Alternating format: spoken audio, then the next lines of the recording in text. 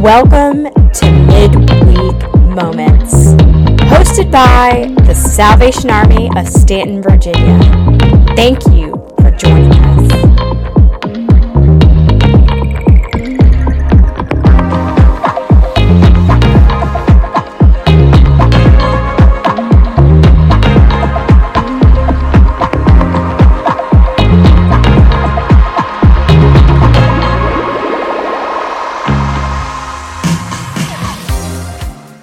Hi, I'm Dave McMillan from the Stanton, Virginia Corps of the Salvation Army. It's great to talk with you again today.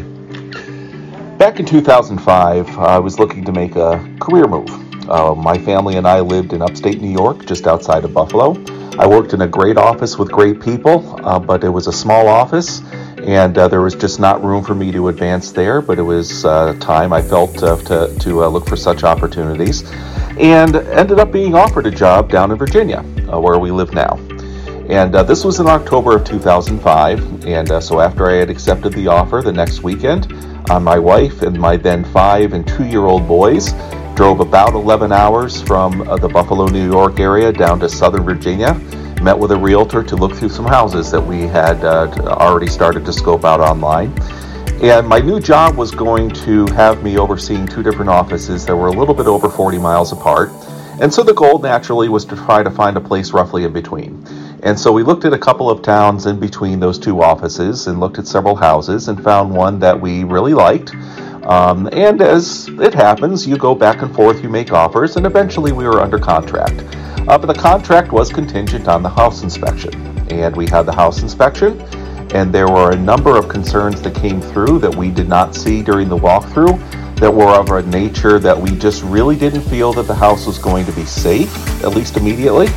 And we had the option to cancel the contract, which is what we chose to do. Now, this is the beginning of November at this point. We are moving November 18th. And again, this is from New York to Virginia. So we're less than 3 weeks away, and all of a sudden we have to try to scramble to find a new house. We are far enough away that there was no way that we could make another trip down. And so we had to rely on our gem of a realtor to look at some properties on our behalf. She took pictures of the sort that would be really helpful for us to see that may not show up on the realtor websites, so we could try to make as an informed decision as we could. And we ended up choosing a house in a town that we never visited, a house that we never saw, but we were able to move quickly to closing because the house was already vacant, and we were able to keep to our move schedule and moved into the house the week prior to Thanksgiving in 2005. So that was a stressful situation, to say the least, but there are a couple of takeaways that we took from that as we look back on that experience. First of all, a lot of times when tough circumstances come up, we may say to ourselves or say to other people that God won't give us more than we can handle. Scripture doesn't actually say that. It's a nice thought, but Scripture doesn't actually leave it at that. And you could look at, for instance, Philippians 4:13, which says, I can do all things through Christ who strengthens me. We could not have handled that situation on our own. We could not have fixed it on our own. It required divine intervention that we saw in many different ways in that situation. And the other thing that goes with that is that sometimes that divine intervention comes in part through the people that God places around us. In this case, we had a great realtor who is willing to go the extra mile and look for some things on our behalf. The folks who were involved with financing took understanding of the situation and really helped move things through very, very quickly. Everything fell into place as it should, maybe not in the way that we thought it was going to or the way we would have designed it, but through the people around us who really pitched in and helped with this, it all came together. And I know sometimes, and I'm guilty of this, it could be pride, it could be the notion of shame, could be some other things that may lead us to not seek help and to try to fix things on our own, but we never know who God has put into our paths who could help us through the situation in front of us.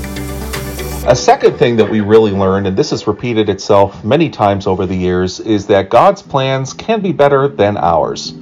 In Isaiah chapter 55, it says in verses 8 and 9, "For my thoughts are not your thoughts, neither are your ways my ways, declares the Lord. As the heavens are higher than the earth, so are my ways higher than your ways, and my thoughts your thoughts." The rest of the story with the move. Not only did we find a house that was saved, and we had to put money into it over time, but we could move in and we felt fine about that. But of the two offices, my primary office, out of necessity, became the one that was now 3 minutes away from the house.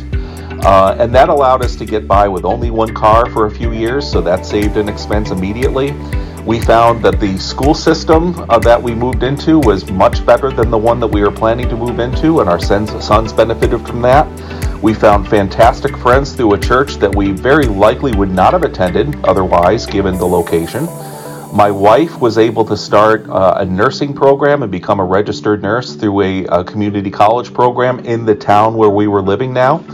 And then even years later, many years later, my son had a coworker at a place that he very likely wouldn't have worked at, who introduced him to the lady who is now his wife. So we saw the benefits of this move that, again, we were not planning the way it turned out, but God had other ideas. And as a result of following his leading and walking through the doors that he opened up, even though we didn't understand what was going on at the time, we can look back and see many, many ways that we benefited from that. And so I don't recommend buying a house in the way that we did.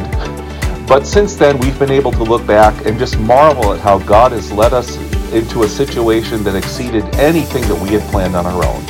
That continues to be a great encouragement for us, and I hope it is for you as well. God bless.